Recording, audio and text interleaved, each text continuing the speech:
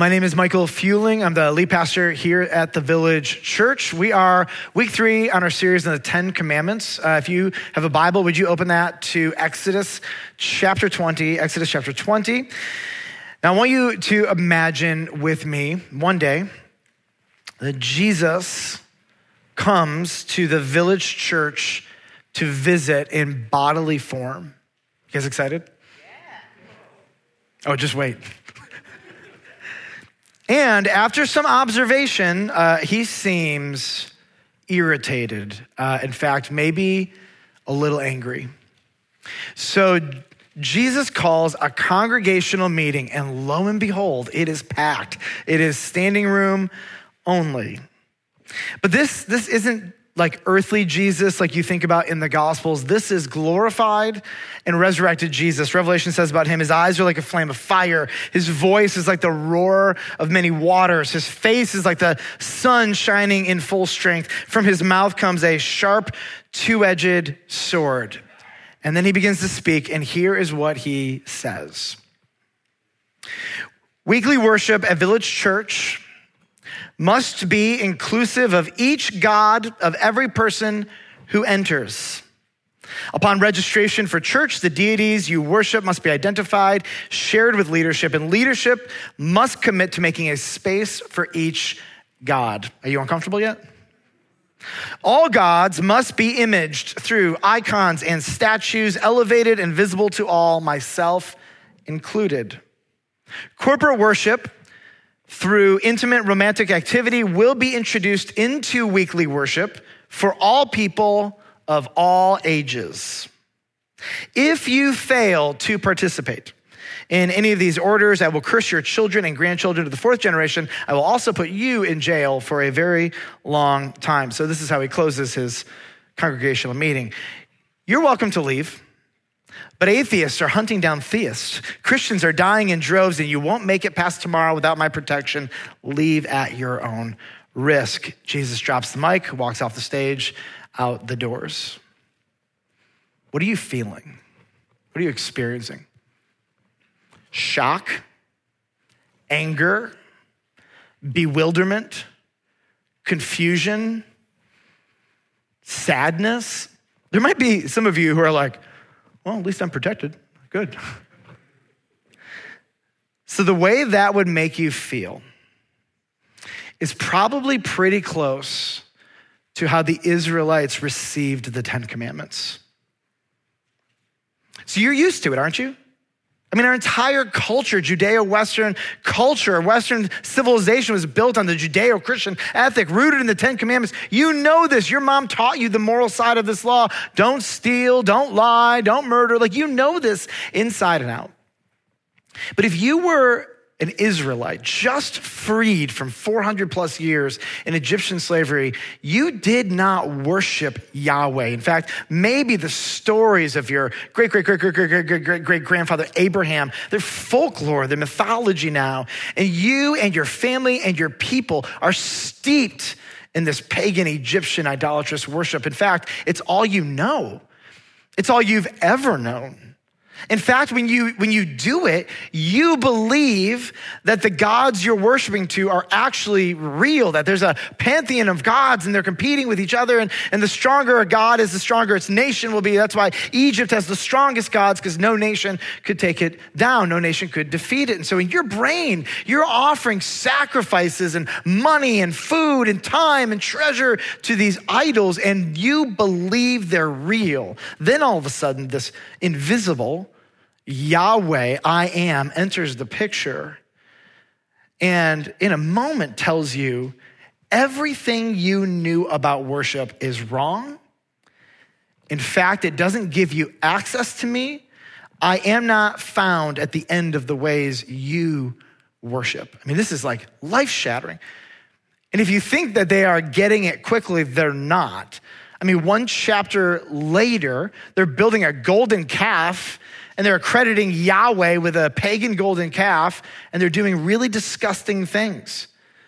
So these 10 Commandments are not going to land well. They're not going to change them quickly. They're not going to love them all of a sudden in a day. In fact, what you're finding with the Israelites is this is a total 180, turn around their entire notion of worship. This is all completely brand new.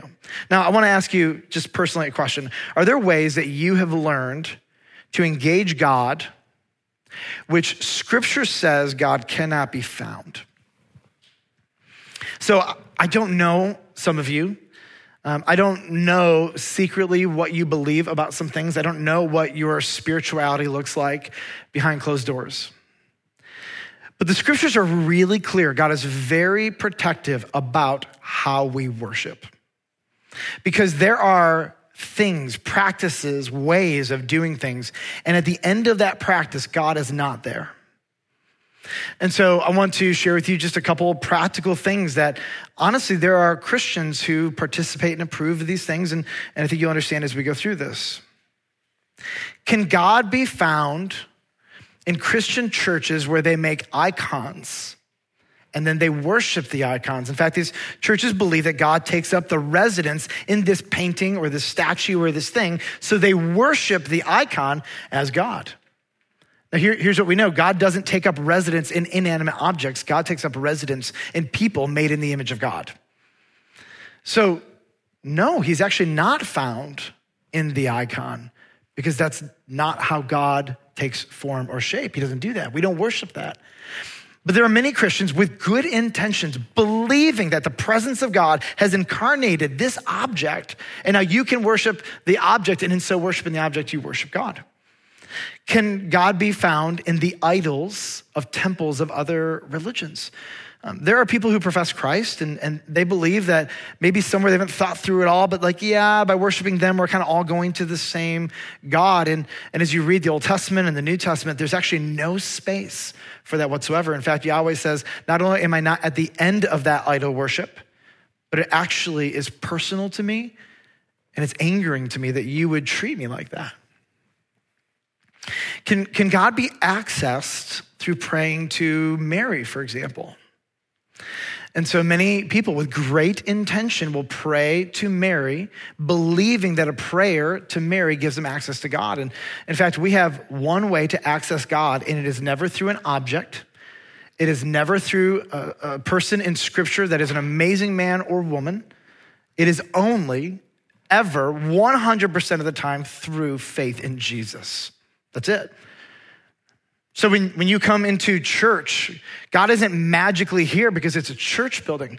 If you want God to hear and love and respond to your worship, it is not because you feel emotional, because you love how the words and the melody come together and create emotions inside of you. It's not because you're with other people who believe in Jesus. If Jesus is going to hear and respond to your worship and you want access to him in that way, it is only ever through faith in Christ, period. That is it. Can God be accessed through wordless chants like Om? Like if I just start humming, can I access God in that way? In fact, I so appreciate the way Jesus clarifies when we pray to God, there are ways we are not supposed to pray. In fact, one of the ways we are supposed to pray is with intelligible words to God through faith in Christ. Can God be accessed through repetitious mantras where we say the same phrase over and over again, and the repetition of that phrase makes God bend his ear to us? And Jesus says, no, that's actually not how we're supposed to pray. In fact, we talk to God as our Holy Father who loves us and with access of children. So it's interesting as Scripture is kind of focusing our worship, there are things that God does not permit us to do. So Village Church, let me summarize. I need you to hear this. There are ways that many Christians have learned to worship, and God is not at the end of that worship. But that's not what we want, is it? When we worship, do we not want our worship to go straight to God, to please him, to bring him glory? When I pray, I don't want my prayers just to go into the ether and then dissipate. I want my prayers to go right to God. I want him to hear my worship and my prayers personally. And the only way Scripture tells us to do that is God's way. And God's way now is through Jesus Christ. period.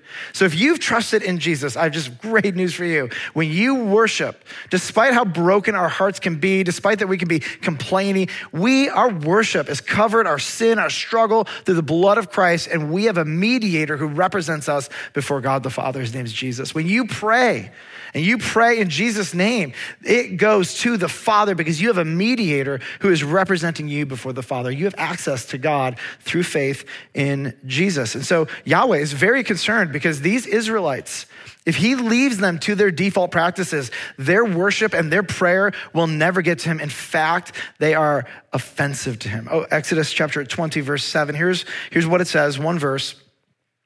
You shall not take the name of the Lord your God in vain. For the Lord will not hold him guiltless who takes his name in vain. So I want to answer two questions about this verse. Number one, what is Yahweh trying to protect? And number two, what is Yahweh trying to stop? So let's go with the first question. What is Yahweh trying to protect? I need you to remember something about laws. Laws are created to protect something of great value. For example, do not murder, right? And when there is something of great value, the consequence for breaking the law is also great. So under Old Covenant or Old Testament law, if you murdered somebody, what was the punishment? Death. There was a death penalty for that. So the depth, the level of the punishment shows you the value of what the law is trying to protect. How valuable are human beings made in the image of God? Incredibly valuable. We are incredibly valuable to the point where if you kill one, you are now obligated under Old Covenant law to be killed. And so laws are created to protect. And there's something very important here that God is trying to protect. In fact, if you don't protect this, you're going to be guilty under Old Covenant law. If you somehow take the name of the Lord in vain and don't protect this thing, you're going to be guilty. And there are some actual infractions of this commandment where the punishment is death. Look at verse 7. For the Lord will not hold him guiltless who takes his name in vain. So what is he trying to protect? There are multiple things, but the text actually draws our attention to one primary thing, and that is actually in verse 5 of chapter 20. So just go back a couple verses, and here's what Yahweh says. I, the Lord, remember capital L-O-R-D, all caps is Yahweh. That's his personal name. I, Yahweh, your God, I am a jealous God. Now, right away, God is speaking to them in terminology the Israelites were not used to with pagan gods. The word jealousy is relational. It is emotional.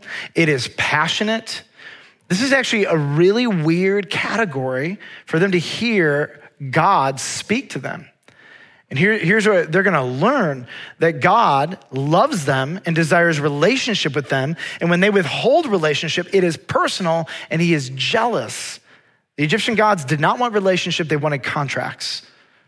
But Yahweh is just proving himself to be very different, very confusing to them. But verse 6, he says this, showing steadfast love to thousands of those who love me and keep my commandments. Steadfast love is the Hebrew word hesed, and it is faithful, loyal, covenant love. Well, this is very strange again. God is telling them what I am trying to protect through these first three regulations is my covenant relationship with you. So a covenant is the most sacred of commitments you can make. A covenant is a promise made between two people in the presence of God. It is holy. And it's very, very important to understand this. To violate a covenant is to really violate two things. Number one, it's to violate another person, because covenants aren't made over like silly things. Hey, if I give you a Twix bar, will you give me $1? That's not, you don't make covenants over stuff like that. Covenants are made in very serious circumstances where two people make promises, and in these promises, our entire life is bound up.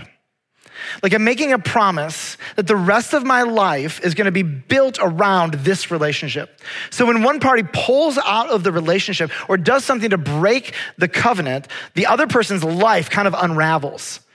Because we made a promise to each other in a covenant that for the rest of our life, or for the time or the duration of this covenant, our lives are going to be bound together. So when one person breaks the covenant, they unravel another person's life. The second thing that happens when you violate a covenant is you willfully disrespect God, because a covenant is never about you and the other person solely. God is observing and arbitrating this covenant. And what you do is you enact God's justice when you violate a covenant. So there are many behaviors that harm a covenant, but there seems to be one behavior that breaks a covenant. And so let's talk about the covenant of marriage. A man and a woman covenant with each other for life till death do them part. And there is one specific behavior that when this behavior is committed, it actually breaks the covenant. And that behavior is adultery. Now, when the covenant is broken, the victim has the freedom to leave the covenant if they want.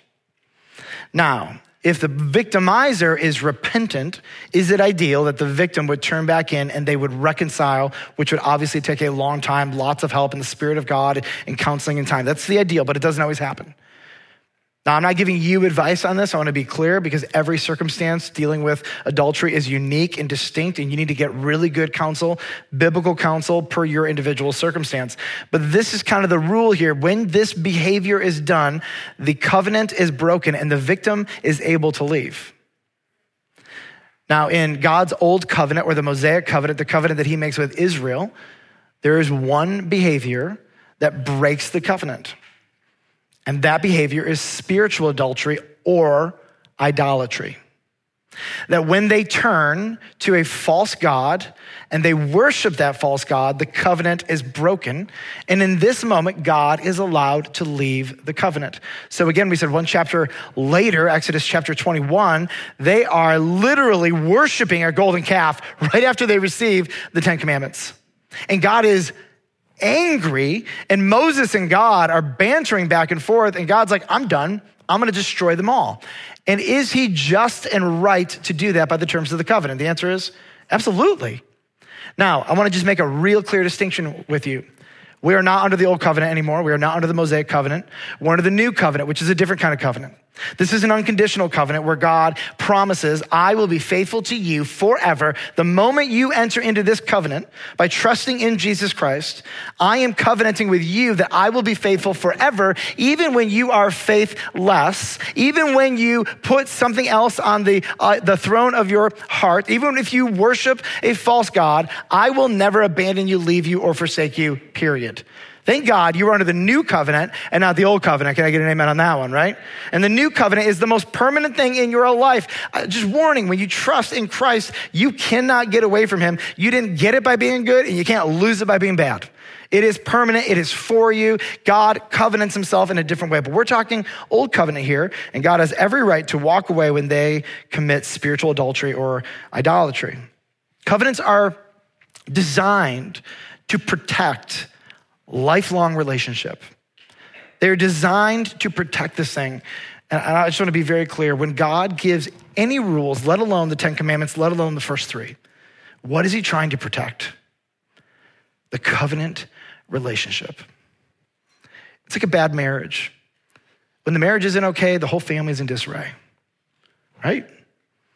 But when mom and dad are together and the covenant is strong and they're unified, really, really awesome things can happen.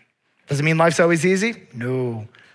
But this is the way God designed it. And when you protect the covenant, everybody around the people in the covenant thrive and are happier.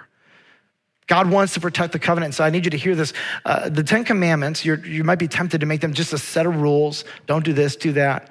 There is something of incredibly high value that these first 3 commandments are going after. It is the preservation of your covenant relationship with God. That is what he wants for you. The idols, they would never do this. They would never offer covenant.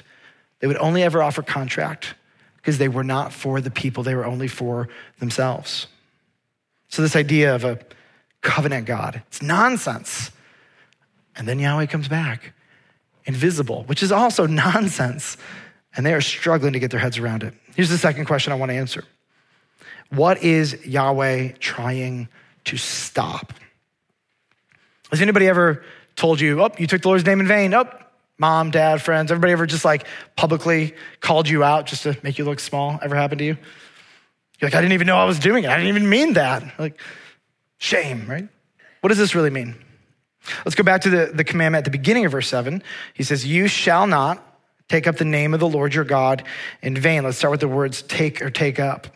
To take up is to typically use your voice to speak. It can also mean to represent something, but primarily here, this does have to do with the things you are saying, and there is something that they're going to be taking up. And they're going to be taking up the name of the Lord. The name of the Lord is Yahweh. It is his personal name, his sacred name. He is very protective of his name, his glory, his reputation. And so there's a positive thing here, which is you're going to be tempted to take up the name of the Lord. And is taking up the name of the Lord a good thing? Everybody say, yeah, it's good. Until you get to this last phrase. You can take up the name of the Lord, but do not take up the name of the Lord in vain. And this means in a useless way or a worthless way. So there's a good way to take up the name of the Lord, but there's a bad way, and it's a way that is really ineffective. It's useless. It does nothing for you. In fact, it harms the covenant. In fact, it's probably even going to harm other people. And so again, what's God trying to stop? He's trying to stop any behavior that is going to negatively impact your covenant relationship with him. But he's also trying to stop any behavior that is going to cause other people to think less of him. So I want you to imagine, maybe you don't have to imagine too hard. Like, is there somebody in your home that maybe you speak negatively about on a regular basis? Some of you politicians are going through your minds. Now your kids, they're listening to this, right? And every time you speak negatively about somebody, it's forming in their brains a concept of that person. What's interesting is when the day comes where your kids meet that person, are they skeptical? They have a filter through which they're processing their entire view of this person. They've never even met before. Like, it's really funny. There are times when I'll meet people and I'll say, oh, I'm Michael Fueling. And they'll be like, Village Church? I'm like, yeah. I'm like, oh, you're the pastor of the Village Church. And I'm like, is that a good thing or a bad thing, right? They're like, it's fine. I'm like, okay. Depends who talk to them, I guess. But it's interesting because we meet people, you meet people, and they have a fully formed view of you, and they've never had a word with you. Here's what God wants. When people meet me, I don't want them to have to overcome all of the terrible things you have said about me, you who call yourself my people.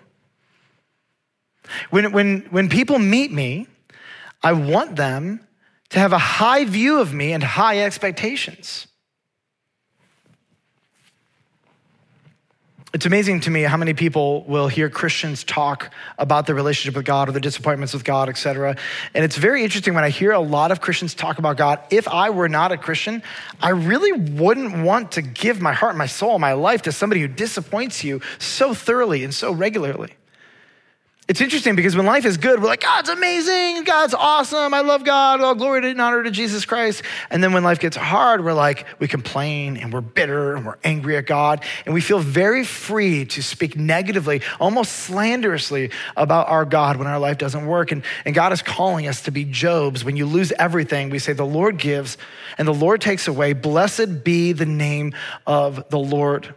Because what we want people to see is that our God is good, our God is personal, our God is holy and righteous, despite how terrible my life might currently be right now. Does it mean we're not sad? No, we actually love bringing our sadness and our grief and our pain and our anger and our disappointment to our God because he loves when his people pour out their burdens onto him.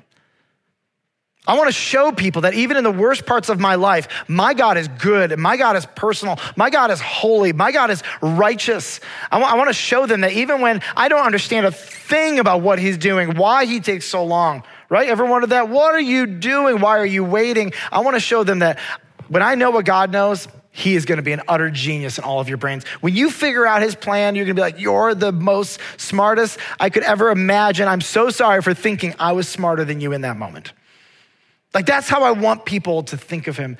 And so he's not just concerned about their personal relationship, he's also concerned about his glory and his reputation so that when people meet him for the first time, they don't have all of this unnecessary baggage to overcome. So now if I was an Israelite, I would want to know, okay, specifically, how do I not violate these? Let me give you just 5 ways that people commonly can take the name of the Lord in vain. Here's the first. Misusing God's name like a genie to get what you want. Prosperity preachers, you know my lack of affection for the general occupation of prosperity preachers, but they treat God like a genie. They use his name to invoke things that God doesn't want, God's not interested in, God doesn't care about. They treat him like, well, if you just give more money to me, then you'll get rich, you'll get healed, you'll get happy, you'll get healthy, you'll get wealthy. And it's sort of like a genie approach to God, and God does not really want to be used like that. Because again, when we do that, we're just using him. Do you like being used by people, by the way? No. You actually want relationship. Now think about your children. God is our Father. We are his sons and daughters. I am fine being the parent, knowing that I am the source of provision, of shelter, of food, of clothing, of experiences, of discipleship. I don't mind providing any of that. But what I really want as they grow up is I want to be in relationship with my children. I don't want to just, now they're young, use me all you want. I signed up for this, use me, right? I get it. But what's the ultimate goal? We want to be in a relationship. And it's really hard when your kids grow up and they just use you. You're not a person. You're not a parent who's given your life for them, right? You're just a thing to be used, and it's offensive. And God is offended when we misuse his name publicly or privately just to get what we want. Here's another one: disrespecting God's name with attitude. Whatever, dad, your kids, grandkids, kids, have you ever done that? You know, have you ever done that to your mom and dad? You might be 70, 80 years old and remember being a kid and dishonoring your parents, and then the older you are, probably the quicker they would hit you way back in the day. Okay, Michael.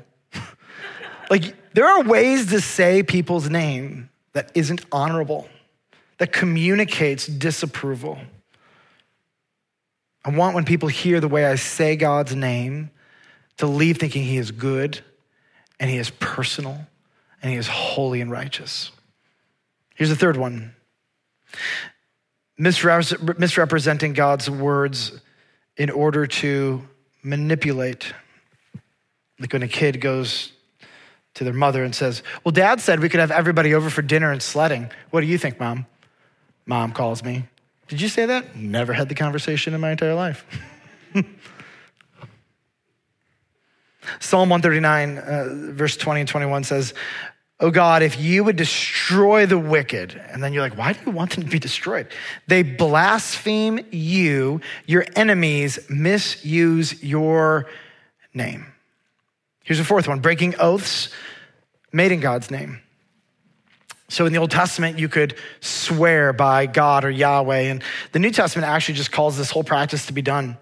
We do not make oaths in God's name. We don't invoke his name in a promise. Our yes is our yes and our no is no, because we are people of integrity. But in the Old Testament, you would invoke the God's name, and guess what would happen? They would break their promises. And so when people would think of God's name, they would think of promise breakers, unfaithful. And our God is perfectly and always faithful. Leviticus 19:12 says, do not bring shame on the name of your God by using it to swear falsely. I am the Lord. I love his reason, by the way. It's like, don't do this. Why? Because I am the I am. When your kids disobey, why? I am your father. Enough said, right? I am the Lord. Enough said. I am the king of the universe. I want relationship with you. Please don't make me discipline you. I love you. I want to be in a covenant relationship with you. Here's a fifth one: affiliating God's name with false religions. It's like this syncretism idea where you have Yahweh worship and then you mix it with other things. And he's like, that is not how we do this. My name is never to be mixed up in the worship of false idols and false gods. I don't even want my name associated with that.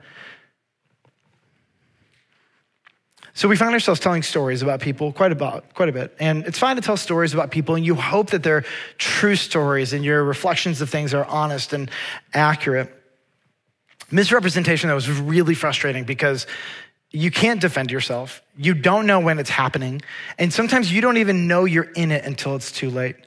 So you'll meet somebody and they've already have this completely formed idea about you, and you're just being you. But it is filtered through a lens that says you're not a great person. You may not know this, but this happens to most people. You don't just have to be a leader or a pastor or a business owner or a manager. People talk, and you're gonna meet people, and they're gonna filter ideas. There's, way back in the day, 2008, for me, that's way back in the day, I was the youth pastor here at Village Church. There's this kid who would come to youth group, and I never knew why he came, because his dad strongly disliked me, like really strongly. And the core of the dislike was never actually about an interaction we had, but the core of his dislike was because I went to Moody Bible Institute for my undergraduate degree. And in his brain, Moody Bible Institute did not preach the gospel. And I don't get it. Moody is like one of the most gospel-centered institutions. Never met a pastor, teacher, like just a great place. So never quite understood it, but in his brain, I had a ton of really shady views and interpretations, but I was hiding them. And you know where they all came out? Apparently they came out when I was teaching the students when the adults weren't around. And so I was teaching them my like really bad ideas. So one day I'm teaching on hell. We did a 2-week series, and it was not uncommon. We take really big emotional subjects, and our job is to teach the students what God's word says about these things. And I said very basic things that the Bible teaches, like hell is forever. If you reject Jesus, you go to hell. That's what the Bible teaches. There's no second chances. Hell is a real place. It's not a metaphor. We went through this whole thing and what that means. And then we allowed the kids to process it. They asked questions. They argued. Not all the kids were Christians. It was a really fun, open environment where you could talk about really difficult things. Well, this kid goes home. Says, "Dad, you were right. Michael doesn't believe in hell. He thinks it's a metaphor." Dad says, "I knew it. I knew it." Writes me an email. I just read it this morning, by the way, just to double check. Still have it. Writes me an email, and a short version of the email says, "I knew it. Gotcha. I knew what you were up to." And I wrote back. I was actually really impressed, by the way. Like, this is a 13-year-old email. It's kind of an offensive statement. And so, like, I was really nice. I just want to be real, hey, I'm so sorry. I shared with this parent my slides because, so back in the day, so now slides are simple, just a couple words on them. But when teaching youth group, they're filled with words. So there's no mistaking what I said. And it was funny, my slide titles were like exactly all of my main points. They were consistent, And I think, this is surmising, but I think he thinks I changed them to like make it look better because this kid came home and said, this is what he said. And I didn't. And all of the adults in the room could affirm what happened. And so anyways, I said to him, "Hey, here's the slides. Here's what happened. What can we do about this?" And he said, "You need to apologize to my son." Okay, like what am I apologizing? I don't know what to say. The slides are there. They're literally saying what it is. And there was nothing that was gonna change his mind. But here's why I tell the story. The kid would tell me, "Oh yeah, my dad doesn't like you.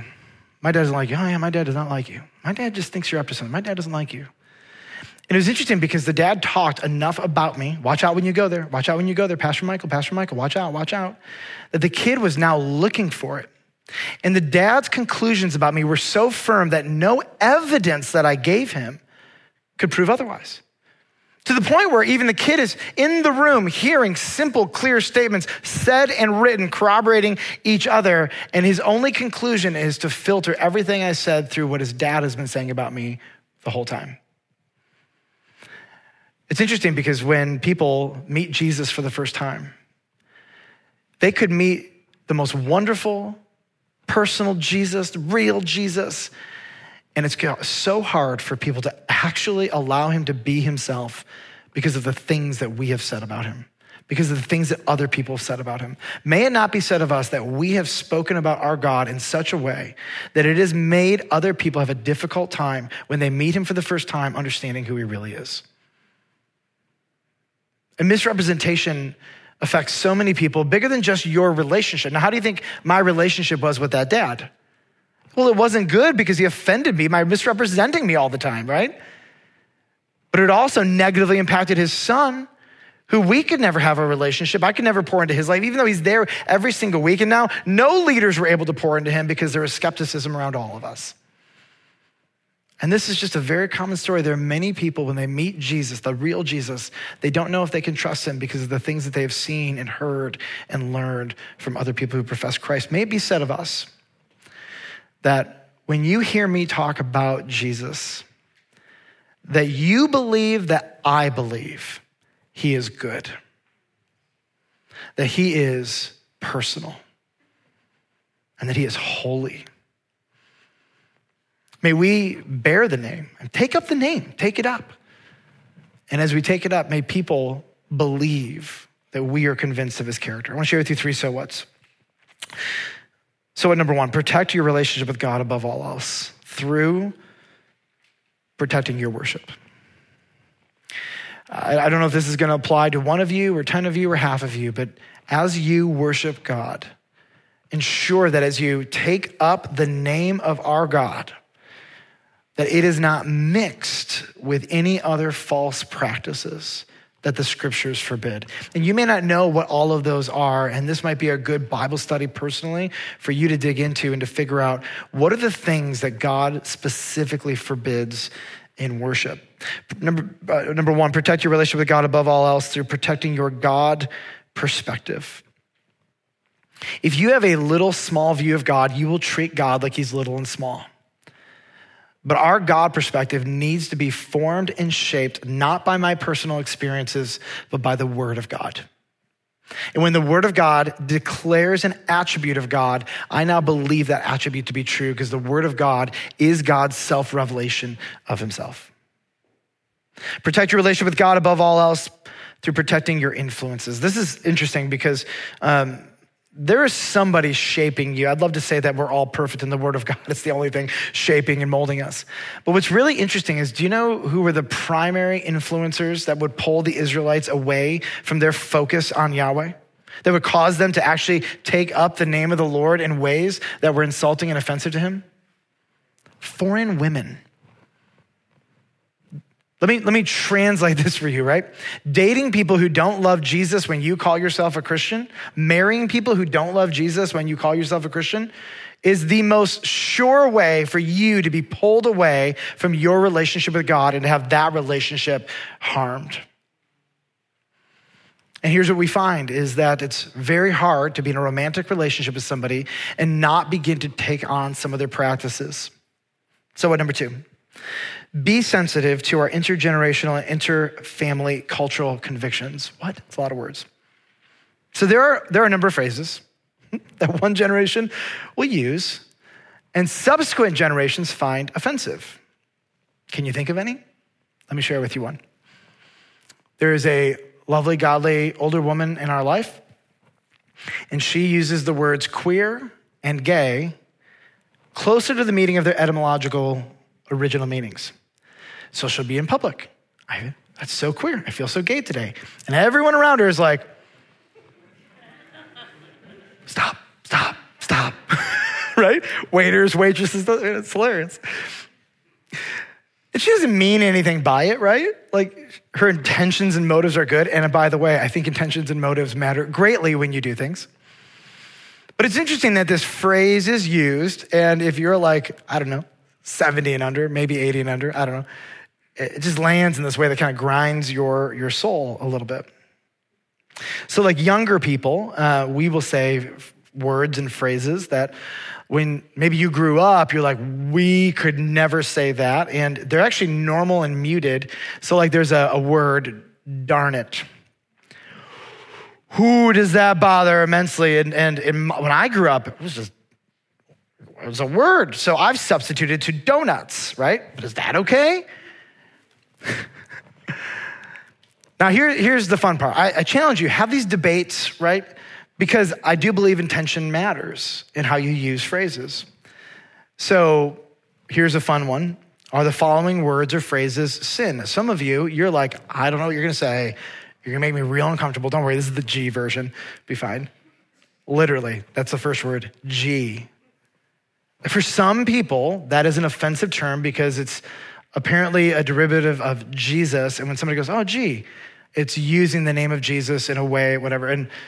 But when you use the word gee, like, oh, gee willikers, like, you're not even putting that together. So intention matters, but that's a thing, right? For some people, you say those words, the acronym OMG, even if the G is gosh, is that always sin? Does your intention matter? Like if you grow up and you're in 7th grade and all you know is texting culture, that has no relevance whatsoever to your view of God. It is a mindless phrase. Does that matter? Now I've got more, but I'll stop there. But I want to get back because I know the question that many of you are asking, which is, all right, what are all the things I cannot say? What are all the things that I can't do? Can I just give you a last so what that I think really just brings all this together? Let's focus on what we can do.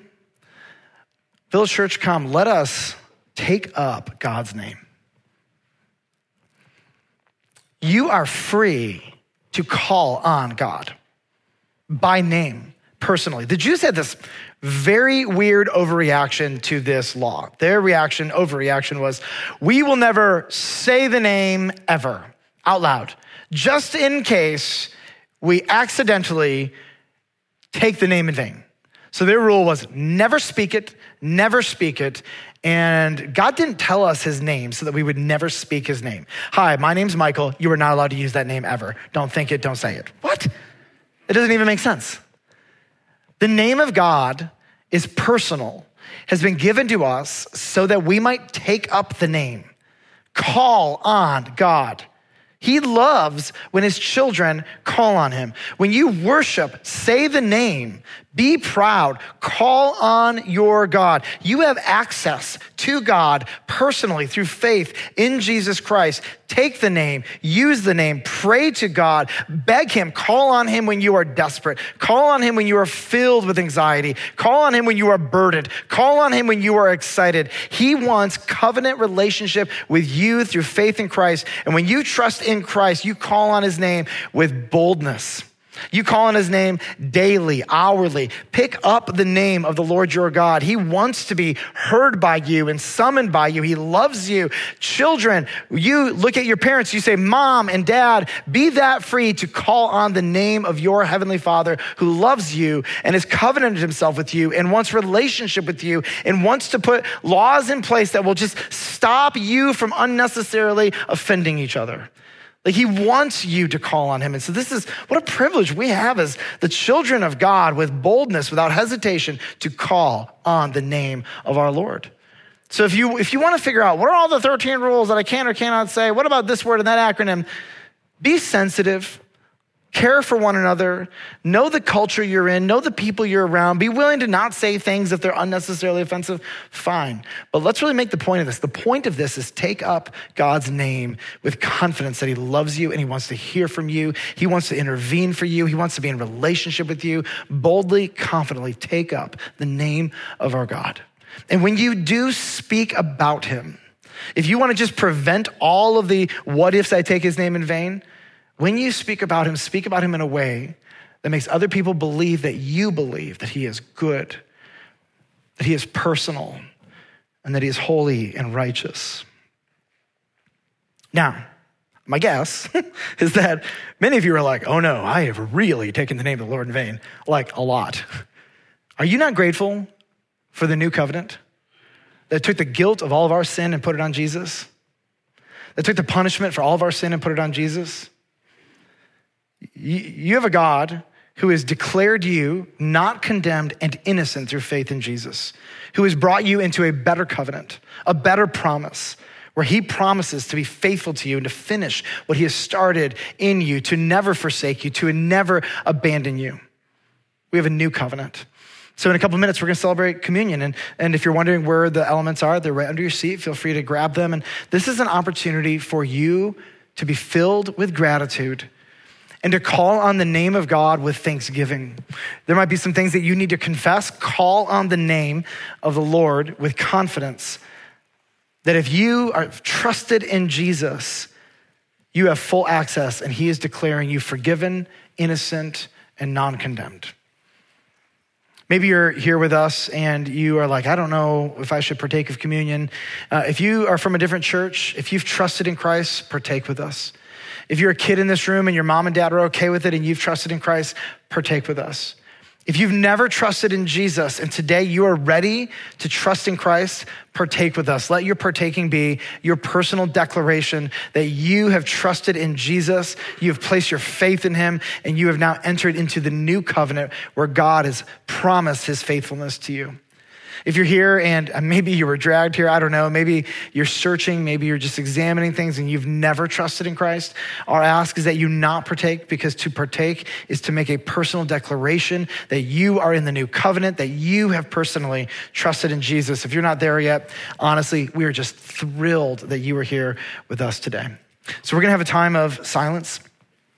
And at the end of that, I'm going to read some scripture, and then we're going to partake of the elements together as a symbol of our unity in Jesus Christ. So let's spend some time in silence alone with the Lord.